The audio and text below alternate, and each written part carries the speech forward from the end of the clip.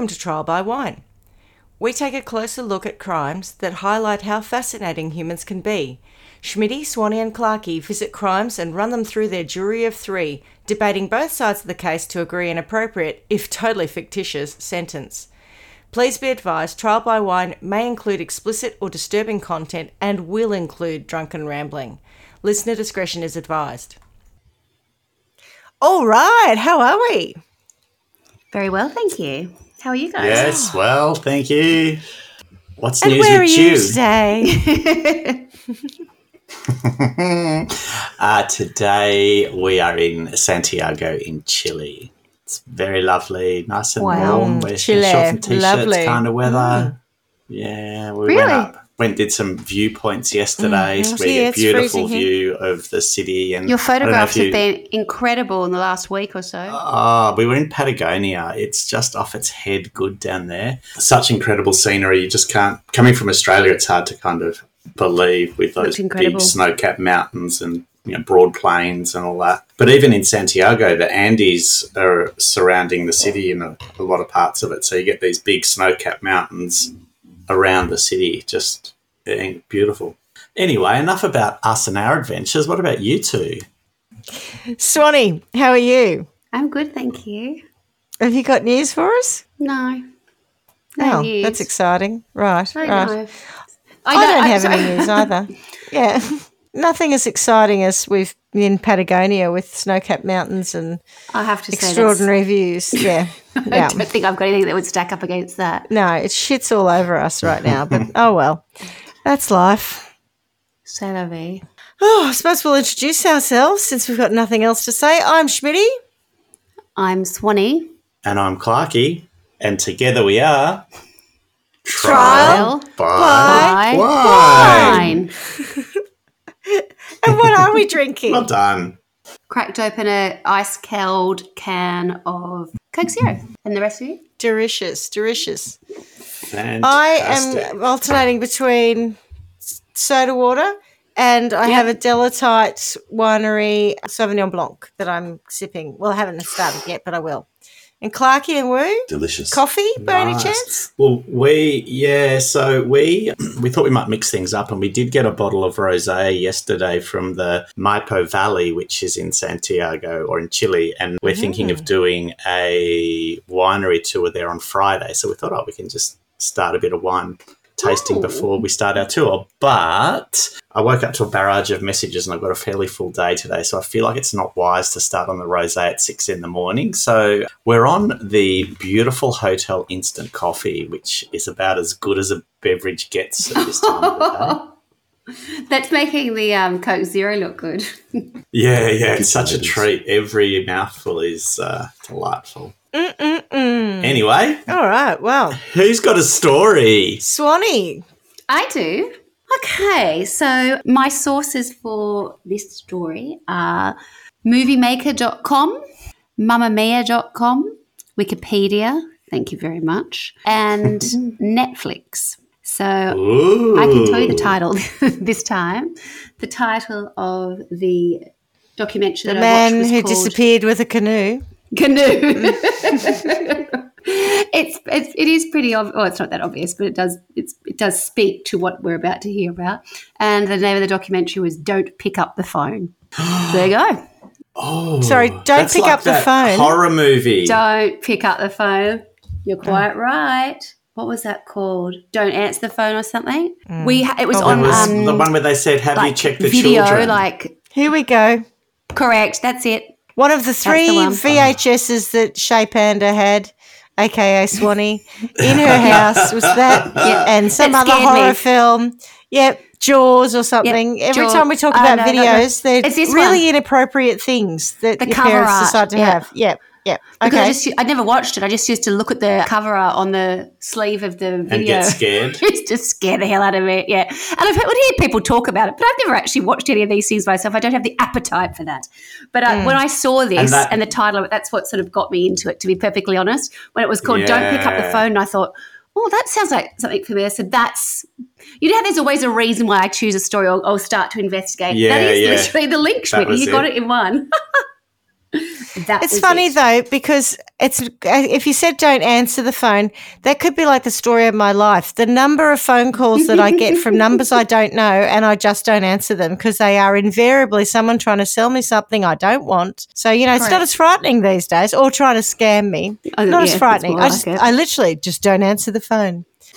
Right. So our story takes place in about a 10-year period from 1994 to 2004, and it is a crime or crimes that occurred across the US, but most definitely in rural areas. Lots of sort of little towns, small to medium towns, but definitely rural areas. From a geographical point of view, I don't have the map out for you, directing you to anywhere yet, but I will do a little bit later. But it will come. Yeah, because there's just so many places. I think our story is across, 32 states. It was quite widespread. I'm going to start the story in April of 2004. So that's clearly the back end of the period that I was talking about. Yep. Yeah. So in April of 2004, April 9th actually, I'm going to take you to a McDonald's in a place called Mount Washington. And Mount Washington is actually in Kentucky, which I would never have guessed, but there you have it. There, during, I think it was sort of an afternoon shift, the phone rings and the assistant manager, a woman called Donna Summers. Yes, really, Donna Summers. No. Are you serious? Oh, has she? I didn't know that she has. Are you sure? Some hot stuff. Donna Summers just died, I thought. Jesus. Anyway, keep going. It rings a bell. Trial by wine first with the latest. I don't know. I didn't know that she had, but she did. No, not her. Like the assistant manager, maybe, else. not the singer. Oh, yeah, any minute now. Sorry. So Donna Summer picks up the phone. Yeah, so a call is made to a McDonald's in Mount Washington, Kentucky, and the assistant manager, Donna Summers, takes that call. Sorry, even more embarrassing. Actual Donna Summer died in 2012. I mean, I'm not laughing that she died. I'm laughing at the fact that we were like, has she? I didn't know she died. Donna Summer, yeah. Oh, I didn't know. She died 11 years ago. Died May 17. Exactly. And we're going, oh, no, didn't she just die? Oh, she hasn't died, has she? Sorry, she has. Oh, sorry. I was about to call you out on needing to make an apology to her for calling her early death. Jesus. No, I called her late death. I gave her an extra 11 years. Sorry. All right. Donna has taken the call in the office, and there is a man that has identified himself as a policeman, Officer Scott, has called her and then proceeds to give Donna Summers a vague description of a slightly built young white woman with blonde hair who has been suspected of theft within that McDonald's. And then the officer goes on to say to her, I think we've had a call, we've had a call, and I believe that one of your staff members there's been a robbery and they've taken money from a customer. So with the description of the slight hair... From a customer? Yeah. So the slightly built young white woman that he's referring to, Donna Summers believes that it fits the description of one of her team members called Louise Ogborn. Louise is 18 years old, and she's currently on duty at the restaurant at that very time. The police... But it was Suzanne Summers who died recently, sorry. Yes, Suzanne... Oh, yes, Suzanne Summers died yesterday. Sorry, yeah, you're right. Yes. I know what you're talking about. Geez. All right, we're with it. Yep. Is she related to Anne Summers? No pun intended. This is very confusing. No, I don't think so. A policeman has spoken to the assistant manager and said one of your staff members is suspected of theft, and then that police officer, who's identified himself as Officer Scott, demands that this girl be searched at the restaurant because there are no officers available at that moment to handle such a minor matter. So they bring Louise Ogborn into the back office, and at that point... And so she's the girl who matches vaguely that vaguest of vague descriptions. Correct, yep. And they bring her... the only slight white blonde girl there. Yeah. Mm. So she's brought into the back office, and at that point they say to her, look, we've got the police on the phone. They think that there's, they're saying that someone has suggested that you've committed a crime and that you have stolen something. They're telling us that, we're going to have to do a search So she's brought into the office. She's ordered to remove her shoes to start with. And then they, bit by bit, she's taking directions from the police officer. And he's then asked her to take all of Louise's clothes off and put them in a bag. And they then must be taken out to her car and locked in her car. What? So this 18-year-old girl is now naked in the office of the McDonald's. This is the old white coat thing, They give isn't her it? Someone in an Are you authority. serious? They give her an apron. Yeah, to partially cover herself. And what is quite remarkable about this is that the entire thing is filmed because there's a security camera on Louise Ogborn the whole time because it's in an office which probably has a safe or whatever else in there. Yeah. So the entire interaction where you see Donna Summers take the call, you see her bring Louise in, you start to see her bit by bit take her, have her take her clothes off. She's putting them in a bag. They cover, there's like a, like in fast food restaurants, there seems to be like a glass, there's like a door with like a glass panel so you can see what's going on. They cover that with a garbage bag pull a blind for down her on that. discretion. Yeah, that kind of thing, so they can't see it. They do that, to protect her. That's what the police officer has told Louise Summers to do, so she's done that. And then there was also another assistant manager who was present at the time, Kim Dockery. Dockery believes she was there as a witness to the search, so she was there for a short period of time. When I say short, not like 2 minutes short, an hour short. Why did they have to put the clothes in the car? We'll get to that. That's a very good question. Okay. We'll get to that. So after 1 hour, Kim Dockery try to be leaves, patient. and Summers says, But also, I'm pretty sure it's pretty unusual to ask someone to do a strip search in a work office. Like, even if this person was stealing from you 100%, and they were they going to be take the- searched, they do it back at the police station. maybe They not don't at some do of the it- advertising agencies I worked with back in the day, but after bar night, I think it's a little bit different, right? But also, now that you're True. naked, we're going to take your clothes out to the car and give you an apron. What? That's what's really important. Well, by the way, whose car was it? It was her car. Yep, that makes no sense, right? Why would you take all her clothes off her, then take the No clothes sense. away from her and then put them in her car? Put them in her car where she can drive away with them. All right, okay. Correct. Yeah, exactly. So that she's going to get her clothes back. So at this point, the assistant manager has gone back, and then after a little bit longer, Donna Summers tells the police officer that she's needed to work at the restaurant counter. They're coming up to their busiest sort of rush hour. I think it's like evening, dinner time kind of thing. So the police officer then tells Summers to bring in someone whom she trusts to assist with the investigation. So first of all, she asked Jason Bradley, one of the restaurant's cooks, to watch Louise Ogborn. When Jason Bradley comes in, For what? when he asks to keep an eye on this girl, because remember they've told her Because that and Suzanne Summers is outside. she's got to get back to the counter. She's She's got got to work. They weren't sending Louise out to work naked in an apron, which is actually what I thought you were saying at first. Look, policeman, I know she's probably stolen from us, but we're very busy. Can we just get her out the front serving fries? Yeah, exactly in right. nothing but That's- an apron. Don't mind. And we'll surveil Don't her mind while what's she's going on doing out the that, back. so it'll be fine. It makes sense that the cook's keeping an eye on her from there, but yeah.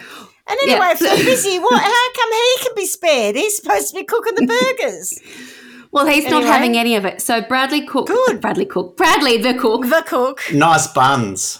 he gets out there and he's given the phone, right? Because all the instructions are coming through from the police officer who's very calm, very professional. Is it an knows what alleged he's doing, trying police to keep it- officer?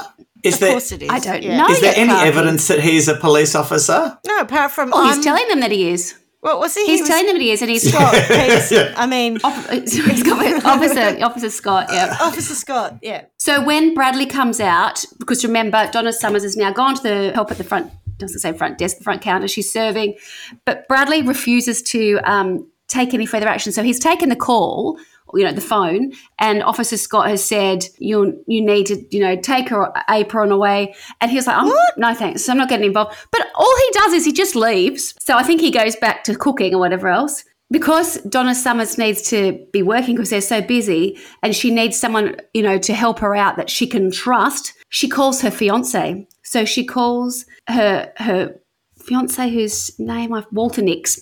Walter Nix, and he arrives at the restaurant. He wasn't there. He arrives to help her out. So once he gets there, he takes over from Donna Summers. He's out the back and he's on the phone talking to Officer Scott. So he arrives and you can see him. He takes the phone and he starts taking instructions. Doing? Is she crying? Yeah. She's upset. Oh, she's shaking. far She's out. distraught. What the hell is going on? She's got all the gear off. No one believes her. They're following instructions, and there's this very, legitimate sounding police officer on the other end of the line saying, she needs to be held. She can't leave. We will be there. We will get there. We can't at the moment. Just keep her where you've got her. So this is well over an hour into this point, and then what happens is we now start watching Walter Nix obey the caller's instructions for the next 2 hours. Walter Nix, who's Donna Summers' fiancé, he removes the apron. But at this point, Officer Scott says, well, she could be concealing something. So what you're going to have to do is get her to move around. No. So he has Ogborn, has her wearing nothing. What's he going to say? Squat and cough? Yeah. Oh, God. First of all, she has to dance and then she has to perform jumping jacks in case something should fall out. Nix then ordered her, because remember, he's getting it secondhand from Officer Scott. Yeah. Nix then ordered her to insert her fingers into her vagina and expose it to him as part of the search. I didn't. That's exactly how it works. Yeah, right. Yeah, he also ordered her to sit on his What a lap moron. and she had to kiss him because there was a chance that they would be able to smell if she'd been drinking alcohol. So these are all the things that he's being told and reasons why he would do this. You have to come and smell. I need to know if you smell of alcohol. Kiss me. So this poor girl is He's an idiot. a mess, but she's doing what she's doing. Yeah, no shit. When she refused to do some of this stuff, he then has her on all fours where he's spanking her until she promises to do what she'd been asked. This is like some bizarre porn film that they've tapped into the CCTV or something. Yeah. The caller actually also spoke to Louise Ogborn and demanded that she do what she was told or face worse punishment. So she could hear a lot of the stuff as well. It's not like, do you know what I mean? She was also under the impression that it was a policeman saying this. She was terrified. Yeah, exactly. What could be worse than this? This is bad enough, right? Recalling the incident later, Louise Ogborn said, I was scared for my life. And I mean, of course she would have been. After Louise Ogborn had been in the office for 2.5 hours, she was ordered to perform oral sex on Walter Nix. Surely by this time someone might say, hang on a minute. Yeah. Oh, no. Donna Summers returned to the office periodically. And during these times, Ogborn was instructed by the caller to cover herself with the apron. You need to tell her to give you oral sex. You don't go along with that. Yeah, that makes sense. That's got a lot to do with this investigation. This is ridiculous. Finally, after we're now at 2.5 hours, the caller, after the oral sex, permits Walter Nix to leave on the condition that Summers would find someone to replace him.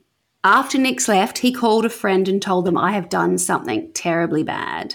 With Nix having left and short on staff due to it being dinner time, which I mentioned before, the dinner time rush, Summers needed somebody else to replace Walter Nix. She spotted Thomas Sims, the restaurant's maintenance man, who had stopped by the restaurant for dessert. Oh, God. She told Sims to go into the office and watch Louise Ogborn. Thankfully, Sims, however, refused to go along with any of the caller's demands. At this point, Summers became suspicious and she decided to call a higher-level manager. Oh, my God. 3 hours later. What? Whom the caller had apparently mentioned earlier and said that he had been speaking to her on another line.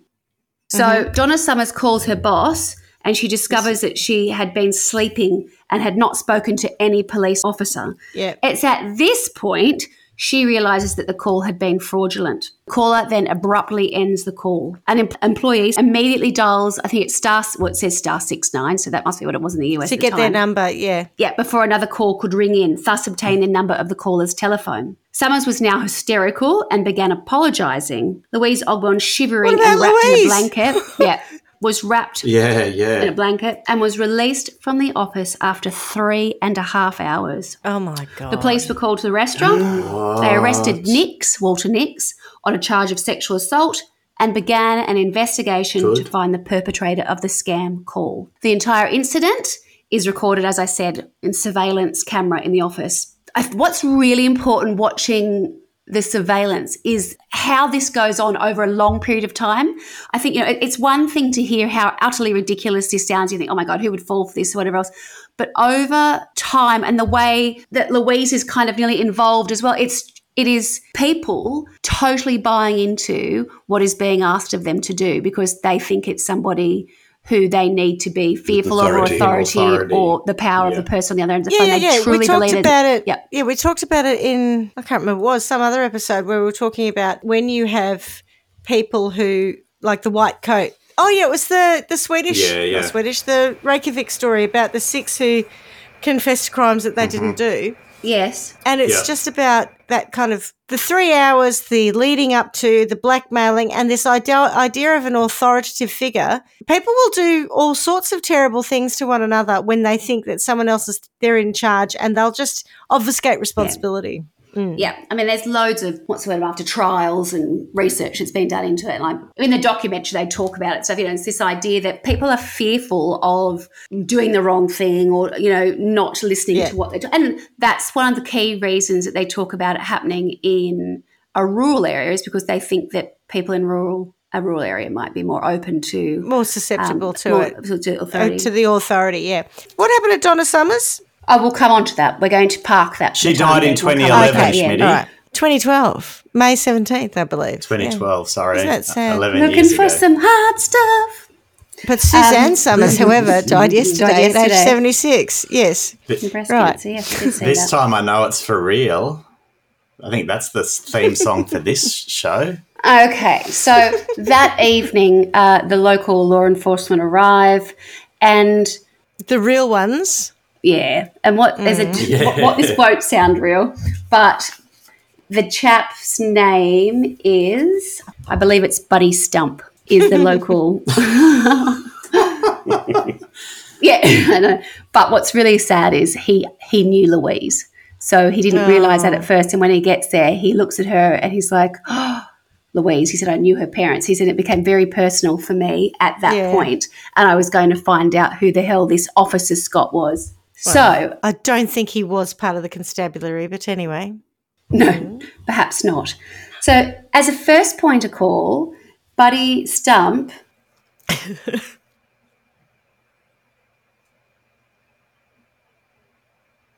and this is where he finds out there's 10 years of ding, it. ding, ding, ding, ding, ding, There's ding, been ding, going ding. on. It is all over the shop. Yeah, everywhere. So what I'm going to do now is I'm going to tell you a couple of other incidents. There are so many, but I'll just give you a bit of an idea of what was going on around the country before the Mount Washington, Kentucky incident, which is the one that I've told you, and which is the one where it really started, the investigation. And as I said, pretty much most of them were videoed because a lot of the stuff had surveillance footage, but that one was just from start to finish, the whole thing plays out. You can tell exactly what's happened. So it was, instrumental in seeing how these incidents would have played out in other places. And remember, the way technology works, 10 years is a big period of time, right? The difference between 94 and 2004, the way we take calls, what we think of as a scam call now, how we're so much more aware of what's going on. Even the way this would have been communicated, how would people have become aware of it? There is a way, but we'll get onto that. But it's not like people were looking at it potentially, like on Facebook or getting their information from social media. That's not the case, right? Each little rural place is probably very independent. There were numerous incidents prior to the Mount Washington incident in 2004, but there was always a pattern that the fraudulent call would go to a fast food joint. So whether it be, McDonald's, there were Taco Bells, there were a couple that I hadn't heard of, but lots of McDonald's, basically. As I said, the majority were done to fast food chains, but some actually were done to grocery stores and video rental stores. So places where young employees, young, inexperienced, sort of casual workers were there, and first job, early employment, needed the job because they were, that's the only employment they had in some cases. It was done on, it was all very deliberate as to why these places were so fertile for this crime. With every hoax, a male caller who identified himself as a police officer or other authority figure would contact a manager or supervisor and would solicit their help in detaining an employee or customer. There were even customers where this happened to them. They were told that they were suspected of a crime. Theft or drug possession were the two key ones. And I think even from Louise's interrogation, you can see why it lends itself, doesn't it? Stealing something on your body, in your body. In terms of strip searching, it gives you that real sort of scope to be able to get people's gear off quite quickly, I think. The caller would then provide a generic description of the suspect. So there was every chance that there's going to be someone within the staff or customer base that would fit that description.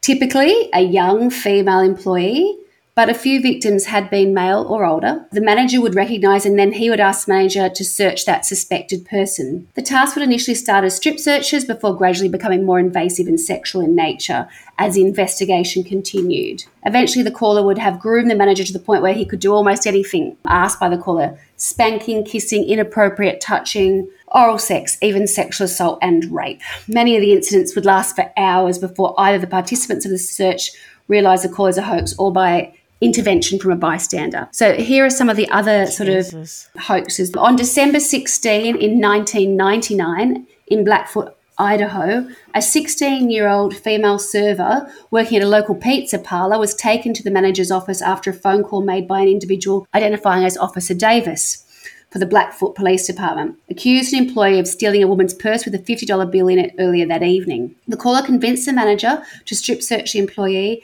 and to provide detailed descriptions of her naked body, including her breasts and genitalia. The incident ended when a 22-year-old male colleague of the victim came into the room and intervened, with the male employee confronting the officer on the phone before the caller hung up. On November 30, 2000, a female McDonald's manager in Litchfield, Kentucky, undressed herself in the presence of a customer. The caller had convinced her that the customer was a suspected sex offender and that the manager, serving as bait, would enable undercover police officers to arrest him.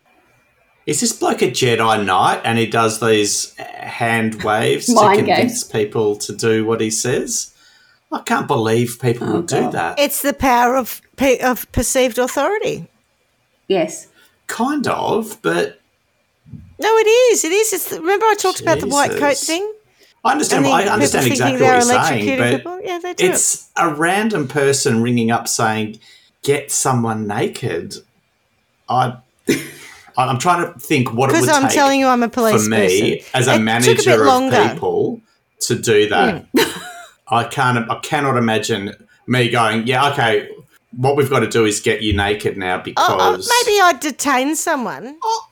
Hey, we're going to have to go down to the police station so that we can do this. Yeah. But not... Yeah, but I'm not going to ask you to take your pants off and flash your gash at me. No, thank you. Oh, shit. But that's what I'm saying. I don't understand. You guys both need to be doing lots of management. You should be doing lots of courses on this. How to avoid strip searching and doing cavity searching. Yes. Yeah. Oh, God, we needed that training because otherwise I'm so susceptible. No, I do not. That's someone else's job. In February 2003, a phone call was made to a McDonald's in Hinesville, Georgia. The female manager, who believed she was speaking to a police officer who was with the director of operations for the restaurant's upper management. That would scare the hell out of you, right? Yeah, if it was McDonald's, they'd be like, yeah.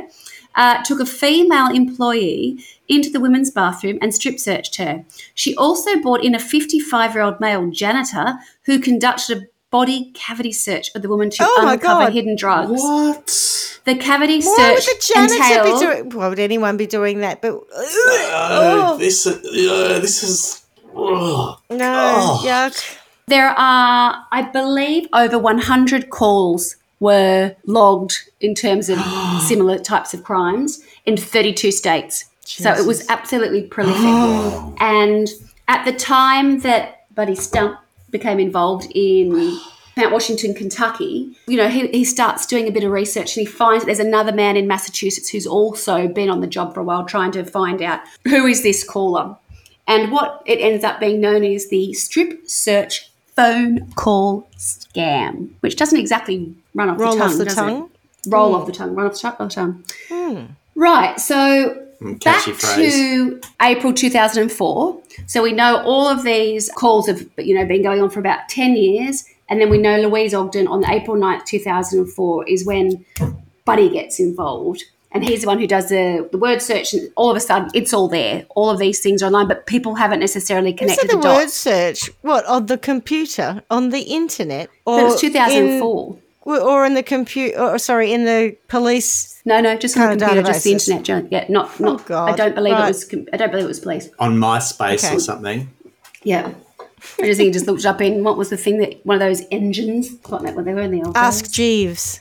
Yes, that's the kind of thing I'm thinking of. So initially, Buddy thought that must be someone local, right? You know, someone's parked outside the local McDonald's, looked in there, seen a girl that probably fits the description of Louise Seen a blonde girl. Ogborn, and then taken it from there. But in actual fact, that was not the case. And Was it call from Calcutta? this is where a bit of geography does come into it. Where they were able to do is find out that the call had been made from Panama City. Now, this is amazing because I was talking about Panama last week, but this is what threw me. There are two Panama cities, and I think I did know this, but I'd forgotten. There's a Panama City, which is obviously the capital of Panama. It's in Florida. Panama City is a city, a county, whatever, in Florida. So he's in Panama City. Oh, sorry, the person can be traced, or the phone calls Can be traced to Panama.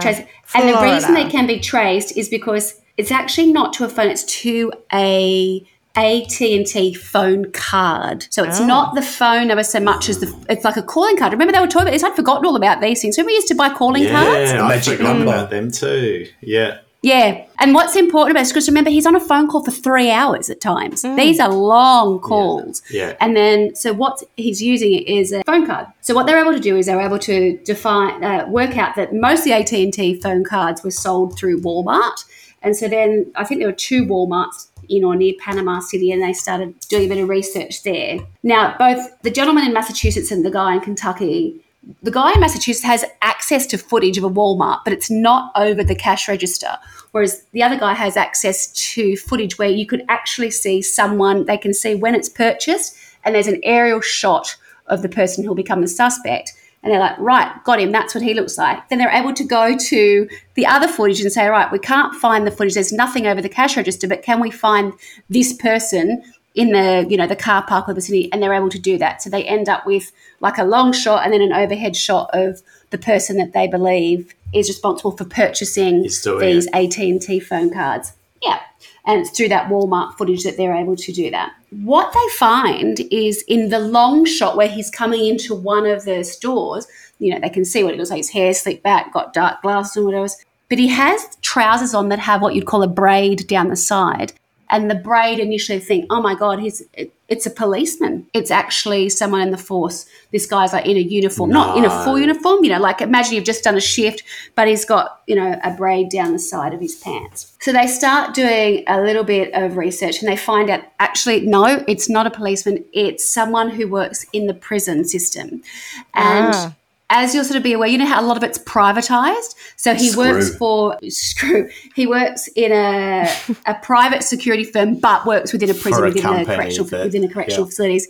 Yeah, and those pants that he's wearing are actually correctional facility, security pants. Buddy and his mate from Massachusetts take a flight down to Panama City, and they're going down there to speak to. I think there are 3 different prisons or correctional facilities within the area. Yeah. They go to the first one, no luck. And the second one, they walk in and, they've got their footage of this guy, and they go to the Human Resource Department and say, we're at police, we're looking to speak to this gentleman. And someone looks at it and said, right, oh yeah, I know who that is. That is David Stewart. David R. Stewart, actually. And they're like, oh, he's here now. Can you detain him and strip search him? Oh, you can go get him now. He's just down the hallway. We'll go get him. So the police are like pumped. They're like, oh my God, I can't believe it after all this time, after all these calls. Although it was quite funny when Buddy talks about it. He's only been looking for 3 months, with the guy's been doing it for 10 years, and the other guy had been looking into it for a number of years. He's like, I've been doing it for, you're expecting him to say years, because I've been looking for 3 months. You're like, 3 months doesn't sound that long, but anyway. They bring him in and they say to him, his issues like, yeah. And at one point he says, it wasn't me. Then they say, well, we've got you buying the cards. And he goes, did anyone get hurt? And they're like, well, no, did anyone die? He's like, oh, no. And then he says, oh, thank goodness. And then he goes, has nothing to do with me.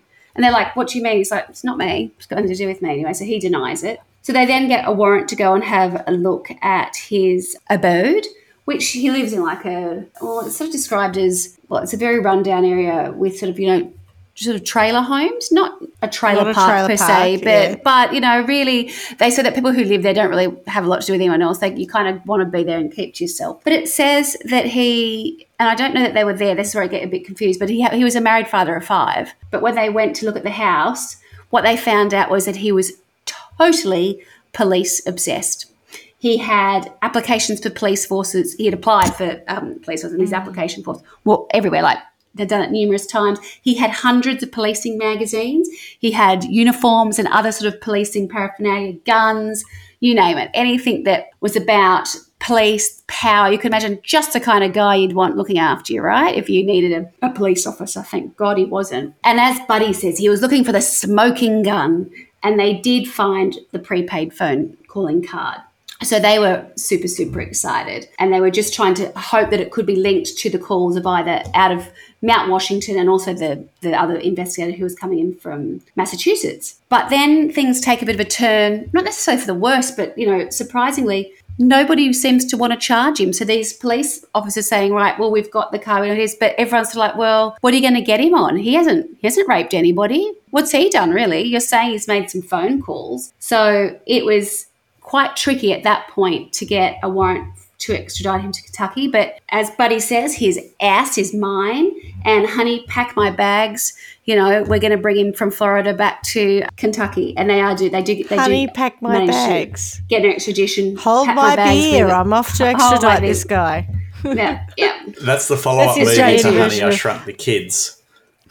They do bring him back to the county jail in Kentucky. But at that point, as Buddy says, that's when you got a big dog defense attorney, and then things get a little bit shaky after that. So the attorney is contacted by David Stewart's brother, and he's like, right, well, it'd be very difficult to sexually assault somebody on the phone.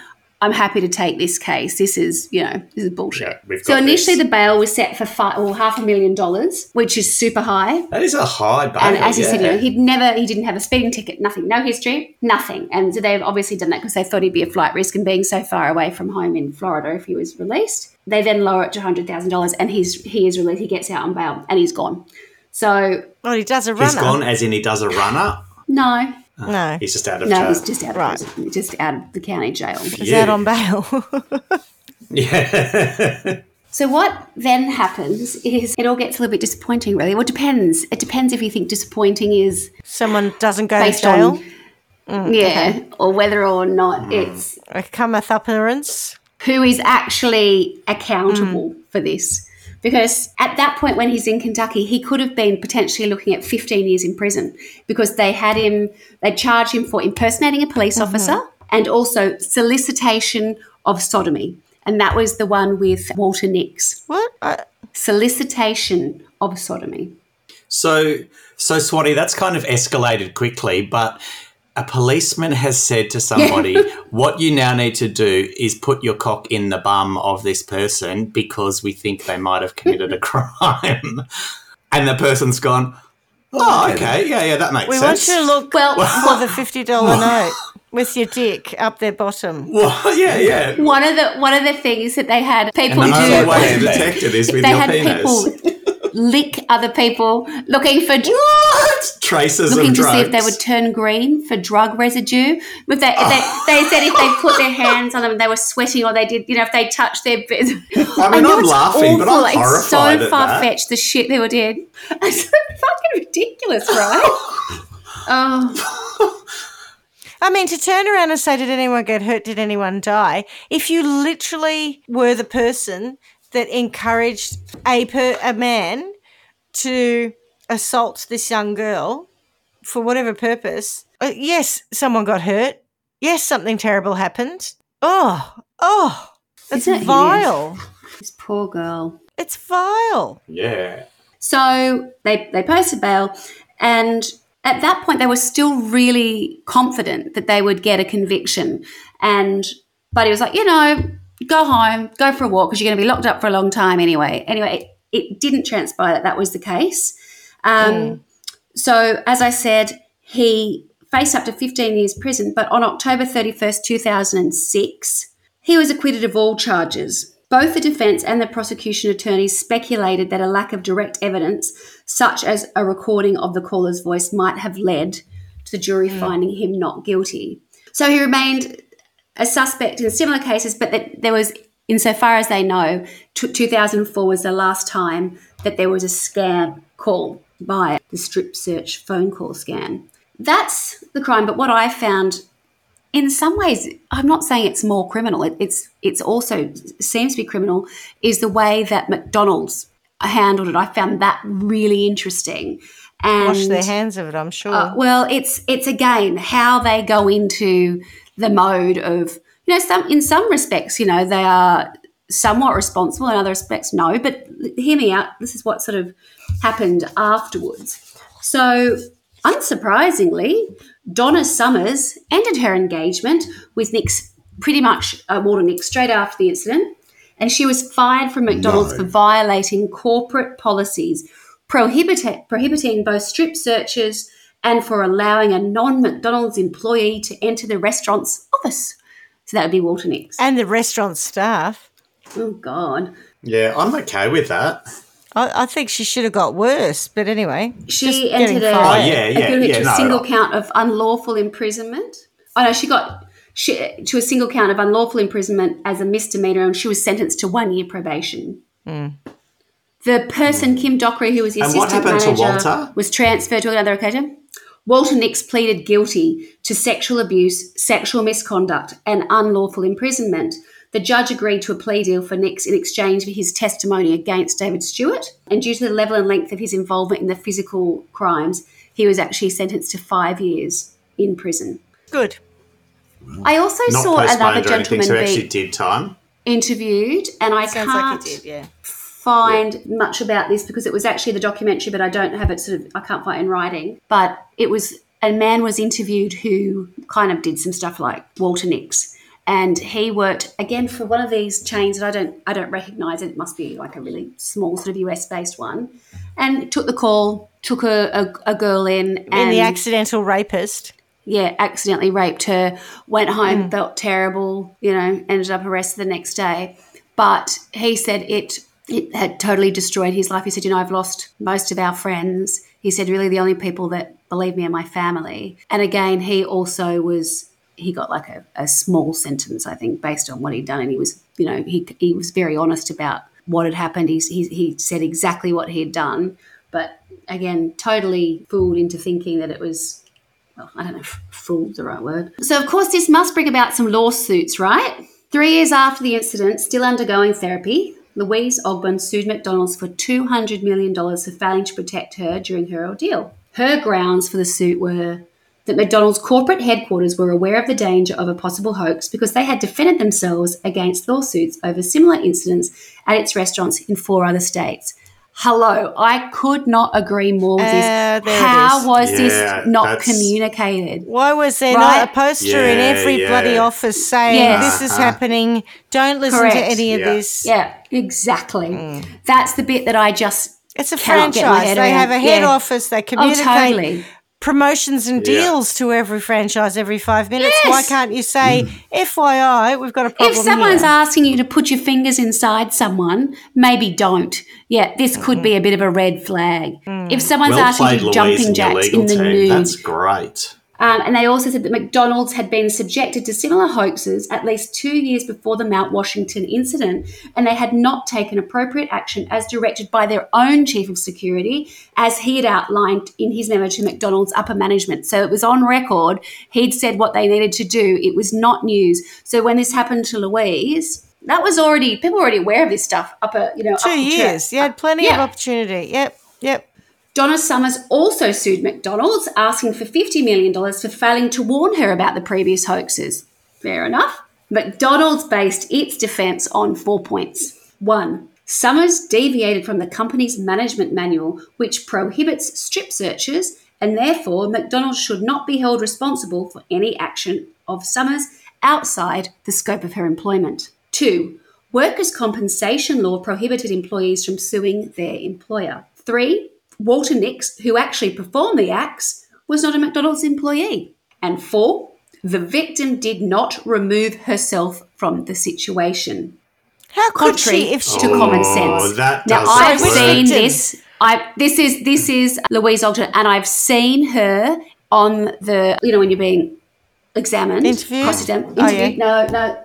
Oh, on the stand. On the stand, that's what I mean. On the stand, and McDonald's attorney says to her, there was a period of time when she was alone in the room, I think it was for about 10 minutes. And as part of her interrogation, they say to her, so you're alone for like 10 minutes and the door was unlocked, so why didn't you just get up and walk out? And she's like, well, I believe what was going on. I had no clothes on. Remember? I was nude. Why were her My clothes shoes in her were car? outside in my car. Well, you could have your cars couldn't- later. so I couldn't leave. access I them. had to walk through there was no other way out. She had to work through a full McDonald's restaurant naked. But I don't even think she thought that was an option at that point. I think she was just, what are you going to do? Get up and go, I've just been raped at work in the back, office. I don't think people would necessarily believe it. But what are you up to? Why you got your gear off? Like, I can't even imagine what would be going through her head. No. But they actually said that to her on the stand, which I just think is so unfair. Okay, yeah. Okay, so the civil Do we trial have a name for the McDonald's lawyer? No. Just so that when we get to sentencing, I've got someone to... I think the first 3 points are kind of okay, though. There's elements of that where you go, well, yeah, maybe Donna, you don't deserve what you're asking for. But Louise, are you kidding? They've absolutely Louise is where failed the problem is, right? Yeah. I think that's important because, as I say, that's what Donna Summers has said. But, yes, Donna Summers' experience was very different to Louise Ogborn's. So, yeah, I totally take that. The jury decided that McDonald's and the unnamed caller were each 50% at fault for the abuse to which the victim was subjected. McDonald's and their attorneys were sanctioned for withholding evidence pertinent to the outcome of the trial. In November 2008, McDonald's was also ordered to pay legal fees to the plaintiff's lawyer. On November 20, 2009, the Kentucky Court of Appeals upheld the jury's verdict but reduced the punitive damages award to Summers to $400,000. While its petition was pending in 2000, Ogborn settled with McDonald's for $1.1 million and abandoned her claim for punitive damages. After the court decisions, McDonald's revised its manager training program to emphasise awareness of scam phone calls and protection of employee rights. Why was that done after that? Just on a final note, there are a number of places that this story has cropped up. One is a film called Compliance, and it's a somewhat fictitious version of events, but the reason the movie came to be is because the director is a gentleman called Craig Zobel, and apparently it played like Sundance Film Festival, and someone got up and said, oh, this is crap. But then other people got up and started cheering, saying every young person in a job should actually be exposed and see it. And the person who is director is someone who is the guy who went on to do Mayor of Easttown. And I thought brilliant. Which I thought was brilliant. And I thought, I haven't watched the movie and I don't know that I'm going to, but it was that idea. He said, I found it really interesting. I wanted to talk to and about this idea of people in fear of authority, fear of doing the wrong thing, people who use power to keep people where they want them, get them to do, to be compliant. So I thought that would be probably a very interesting watch. Then there apparently, and I need your special effects for Law and Order Special Victims Unit. Da-dum. Well, can you believe this? In 2008, episode 17 of season 9, Robin Williams, rest his soul, he got in touch through a friend and said that he wanted to be in an episode of Law and Order. So they do a version of it, and he plays the character, which is the detective. He does the voice for what would be the... there you go. So there you go. That is the story of the Strip Search phone call scam. It is ridiculous, isn't it? But it's, I think it's one of those things where certain circumstances have to prevail for that to go ahead. You have to make sure that, you're speaking to people who respect a chain of authority within a community, within a workplace, with all these things. And it just takes them to go with one thing, and all of a sudden they're on a path. Everyone goes, "Oh, how can this be? This is absolutely ridiculous." And I just think, oh my God, you really got to have your wits about you, or before you know it, you're getting people to jump up and down naked for things to fall out of them and lick their bodies to see if they're going to. You're getting someone to give you a head job. Correct. What? Because that's going to help them. Yeah, it's going to help the police. The only way we're going to solve this crime. Crazy. If I was at Sundance and that movie came on, I would be going, this would never happen. Yeah. And here we are. Well, that's what I was thinking. That really was happening. Here we are. Anyone you'd like to call out, punish, like a nut punch? Oh. There's a cast of thousands in this one, really. Of like, I just don't get it. Sorry. Do we think that the guy who got acquitted, David Stewart David, do you reckon he did it? Yeah, I do. Okay, because he's a bit of a nutter with the whole police thing and what have you. No, but I do think he did it. I just don't think that there's no evidence. It's certainly not a victimless crime, but it's just hard to prove it. Yeah. But I feel like the jury saying, "Oh well, 50% of it's on him for making the call, and 50% is on McDonald's." But who was on trial in that call in that trial though? If that was a litigation about the responsibility of McDonald's, it wasn't for the jury to determine whether or not the caller was the problem. It was what percent, how much is McDonald's at fault, and the fact that they had prior knowledge for years and didn't. And oh my God, I'm not a big fan of whatever her name is, Donna Summers. Donna, yeah. I'm not a big fan of her because I think she's a moron. Yeah. But I can imagine, and as you said, a lot of the sexual stuff happened when she wasn't in the room. So the whole show me inside your vagina bit didn't happen when she was there. Like, as a female, surely she would have gone, well, hang on a minute, this is a step too far. That's right. No. You know, where people go, I'm not comfortable with doing this. I'll just wait until you turn up if you don't mind. She's not going to get away. You know, she's got no gear on. It's like, you know, it just becomes ridiculous. I'm not going to even take her gear off. No. I just say she's sitting in the office. You get here when you get here. If you're not here by 10, I'm sending her home. Piss off. Exactly. Yeah. I'm out to. I've got burgers to sell. Yeah, innocent until proven guilty. It's not my job to actually prosecute or find out whether this kid's taken anything. She hasn't nicked it from me, and this is not an internal security issue. So go to her own home. If you know who she is, go to her home and pick her up there. But you know how, like in a lot of these places, they have like a little poster or a card or something with like a tick boxes. If it seems like a phone scam, it probably is. Yes. It reminds me more of, you know, those things you see on Facebook where it says, "Should I have wine or something?" Yes. Or if no, then, you know, do you want a wine? Yes, then have a wine. You know, like, is this a scam called? Yes. But have they asked you to get somebody naked? Yeah. Then yes. Yeah, but just a ridiculous one where you go, this doesn't make sense, but still do it. Have they asked you to look at their vagina? But still do it. No. Yeah. Have they... Yeah. Have they asked you to lick their body to see if they've got drug residue on them? Is it reasonable that a police officer would ask you to get them to perform oral sex? Yes, then perform oral sex. No. Really, though? Are you sure? Because, like, what? Like, of all the things that he was being asked to do, there's a line that says, okay, show me your hooch because you might have a $50 note up there or whatever, right? You know, what was the name of that show? I don't even see that, but... Bangkok Hilton. Do you remember with Nicole Kidman? I remember someone, she hit a key or something up her parts. No, I'm just saying, in the realm of, like, what you could, in this sort of process of almost like a light brainwashing that's happening in this, right? Well, I'm a policeman. You have to listen to me. I'm very calm. I'm responding in this way.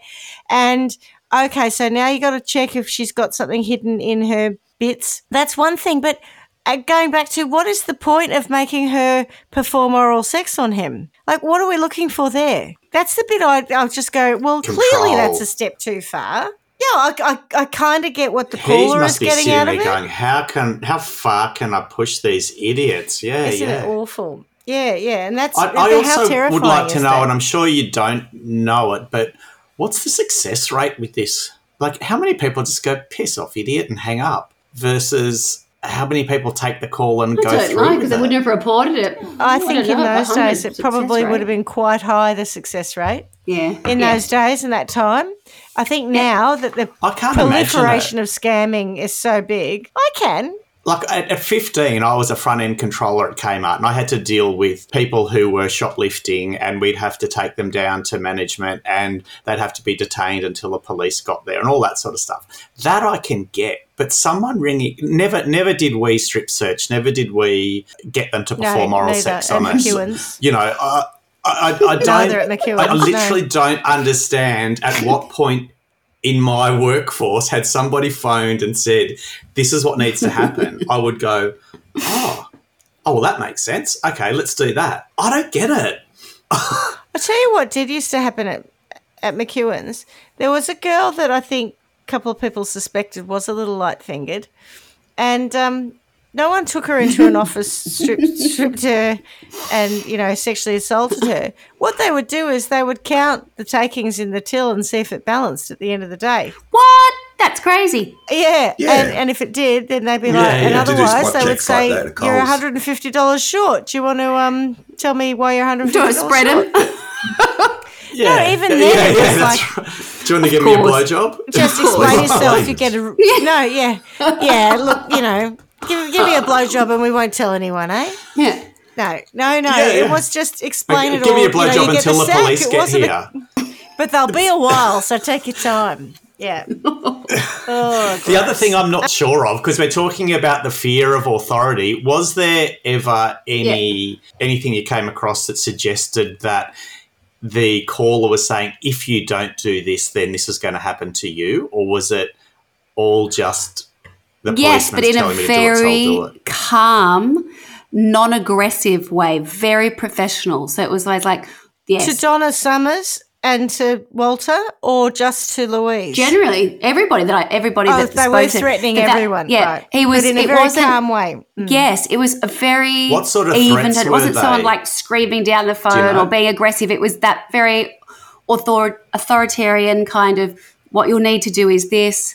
I now need you to do that. He had apparently an answer thing. And in some instances where they spoke to the victim as well, the victim could hear. So the victim was also part of understanding why it had to happen that way. So for Walter, if he says, and if at any point does someone say, no, that's unreasonable, I'm not going to do that, does he then say, if you don't do that, you will go to jail? Or, you know, is there any of that kind of direct threat? Or is it literally just that he's coercive and they go... I think there is a little bit of that, but not necessarily directed at, if you don't do this, this is what happened. It's more a case of, this needs to happen and it will happen this way, which will avoid this happening down the track. Or then you don't... Because one of the things that they did was, and I don't think it was to Donna Summer, but one of the situations I heard described as, they had the girl in front of them and they said, you can either, we're busy, and I don't think this was Donna Summer, it was another one, you can either do the strip search there or you can come down and have it done at the police station. So the girl's gone, I'll have my boss do it, obviously, you know, I know her. That was the kind of thing that was done. It was very clever in the sense that it wasn't going, if you don't do that, you'll have to come down here. It's like, I'll give you the option because you're going to take that option. So it was that kind of being led into certain scenarios. Very clever. Well, I think we've got to get to some form of sentence. And I think that, you know, many years, people have talked about what various things in McDonald's are made of, like the nuggets and the milkshakes, you know, they're like the milkshakes, congealed fat. Yak fat. I don't know what they're meant to be made of, some kind of yak fat. And, all right, yak fat. Yak fat. And, you know, nuggets were all like lips and assholes all squished together and reformed. So I just have always imagined this giant mincer. So I think our mate, the fiancé, Ronald, was it Ronald? Like Ronald McDonald? Nix? Walter. I don't know where I'm getting Ronald from. Walter Nix and his too easy to spring from his pants penis can get thrown into a giant mincer, because whether he's an accidental rapist or not, there got to be a point where you say, this isn't right. And, I know that there's the psychological experiments of, I think it's Stanley Milgram or whatever that I've talked about before, about pressing the buttons and electrocuting people and all that jazz. But to me, there's got to be, even that, like the janitor knew. It's like, I'm not doing that. No. The cook, I'm not really part of this bullshit. Other people stepped out. I mean, to be honest, they should have also said no and hang the phone up and, check with management earlier, but whatever. As for the McDonald's attorney who thought it was all right to victim blame. Yeah. To say this girl, well, you could have left. Yeah. An 18-year-old. I just kind of want to, I just want to strip him and put him in a environment full of sex-starved people who aren't going to take no, just to put it frankly, and just say, you could have left at any time. Door's over there. Yeah. The door is open, but you got to get past. Yeah, 50 blokes who will quite happily service you. Off you go. But the door's there, you can get out. It just boils my blood, that sort of thing. I can never get her name right. Anne Donna Summers. Is it Donna Summers? Right. Yeah. Donna Summers, I think, should not have had any settlement. Disco Diva should have just, disappeared to somewhere in embarrassment at how ridiculously stupid she had been and what a failure of her duty of care for her staff that she had perpetrated, and not tried to claim money and blame everyone else, and should have just basically apologised profusely forever to poor Louise. Could you imagine being in Donna's shoes and thinking the right person to call now would be my male fiance to come in here and look after a naked, stripped sort of 18-year-old girl? Who do I trust? With a naked, lithe, pretty 18-year-old girl. Who's that? Well, not even that. I wouldn't care if she was. Well, that's they described her as slight. They picked one. Of course. They didn't say, bring me out the fat 40-year-old lady, with blonde hair. They didn't pick me. They picked the young, good-looking girl to do. You'd be like, do you want to have a look? Will I get my gear on? No worries. Keep it on, love. Keep it on. I'll show you what's up there. What I could do is a couple of star jumps. Would you let me bend over and cough? No, they didn't choose my stereotype. They chose her, and they chose it on purpose. Yeah. So I also think at any point she could have said, go and put your clothes on. This is not making me comfortable, darling. Let's just wait until the police get here. If I've got to get my husband I'll go get your my gear. fiancé, put your clothes on, and we'll wait for the police. And then we can do the strip search again if we have to. Like, these are people who are... Or even if they'd said, put a uniform on her. If someone put something on her, dress her, just put her clothes on, we'll just wait for the police. And I mean, the amount of time, 3.5 hours. Yeah, 3 hours. You're so busy you can't come down here, but you can stay on the phone for 3 hours. Yeah, what was he, a dispatcher? Piss off. Yeah. Anyone else to sentence, Schmitty? They can all go in a giant mincer. Yeah, I think I like the mincer. So the caller, David, I think David he Stewart. needs to go to David Stewart. I got confused with David Stewart. It's all these celebrities in this story because Dave Stewart is the guitarist from the Eurythmics. Eurythmics? And so I was going to say Dave Stewart. I'm like, I've got this wrong. We can't have Donna Summer and Dave Stewart in the same story. But David R. Stewart. Here we are. We do. But so he, I think, needs to go to Shawshank. And do you remember the sisters in Shawshank who were the blokes that used to try to rape Andy Dufresne all the time? I want him to be a prisoner in but I can't remember anything. Shawshank and be the victim of the sisters, because then he can get a little bit of what he's making happen to other people. So that's my sentence for him. I don't think they tried to rape Andy Dufresne all the time. I think they successfully raped him all the time. They absolutely did, yes, but they tried a lot more than they succeeded. And it was horrific. But, I'm on the same page with that. And with the McDonald's attorney. Yeah, he can go there too. Yeah, I'm happy for you to chuck him in there with that as well. So Donna, I think someone, as a manager, you generally have to have a level of care and empathy for your employees. And to just go, you know what, somebody's phoned and said that she might have stolen something, therefore I'm going to get her naked. I'm going to keep her naked for 3 hours on my watch, blah, blah, blah. I just go, what are you talking about? Happy to work with you, but we're going to have to do this in a way that is reasonable, So I think she is completely devoid of that kind of care that you should have for your employees. And the fact that she got $400,000 from McDonald's, I mean, Louise is the victim. give the money to Louise. Don't try to profit from what's happened to someone else, because sure, you lost your job, and you bloody well should have, because you were almost complicit in a crime, really. Walter, in his 5 years, I mean, he can probably get a little bit of sister action as well. Maybe he goes to Shawshank. It's just such a messed up case. Anyone else we should sentence? There's not much more that I can there's not much more that I can add, because I think that if I was going to focus on, given the information that I've presented, because there's so much more that I just simply don't have the detail on. At the very heart of it for me is this idea that when people lose sight of other people being people, you know what I mean? Like an employee, a friend, a young person who works for you. At what point does your moral compass click in and you go, oh God, that doesn't feel right. I have to do what's right. Not what I'm being told. That scares me terribly, this idea that, I was told this, so I'm going to violate you like this. And you're becoming, not human. I just can't really. And how easy it is. Yes, and that's exactly right. It took a phone call, not even someone standing in front of you in an authoritative position, but someone on a phone, a voice saying that to you, one single person. It's not even like you were in a peer situation. I don't know. I think that there has to be something sort of said for David R. Stewart, because to me it feels very clear that he was the person who was responsible for the calls. Everything, all roads led to him in terms of purchasing the cards, being able to be identified, people knowing where he was, the card being there, the obsession with the police. All of the things fit together very nicely. And then there's not a great deal that they do to talk about him. So I feel like of all the people, I feel like I know more about the victims than I know about, him as the perpetrator. So I'd like to know more about him than I do, but surely there has to be something about him and his desire for power and authority and to make people do things that he wants, that, surely the, punishment for him would have to be the reverse of that, where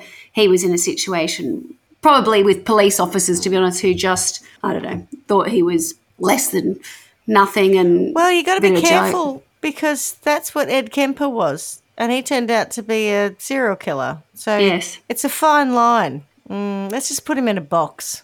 Then he can't be a serial killer and he can't do anything. And no phones for him. No phone for you. No phone. Yes. No. So there we go. That is pretty I'm surprised crazy, there's not a TED Talk on that episode. Wow. All right, Swanny. Well, that was extraordinary. But, as wacko, always, you do bring us some of the weirdest stories ever. So thank you again for another one. My pleasure. Well played, Swanny. Thank you. As we say every week, miss you already.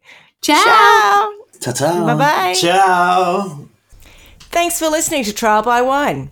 You can contact us at trialbywine@gmail.com. Please rate, review and subscribe to Trial by Wine on Apple Podcasts or wherever you get your podcasts. If you'd like to support us, you can become a patron at www.patreon.com, Trial by Wine, or visit our website www.trialbywine.com to donate to us. Your support will help us cover many more cases and apply wacky sentences. We really appreciate you listening and hope you tell everyone about us. Our cover art is by John Christo and music is by Beauchamp from pixabay.com.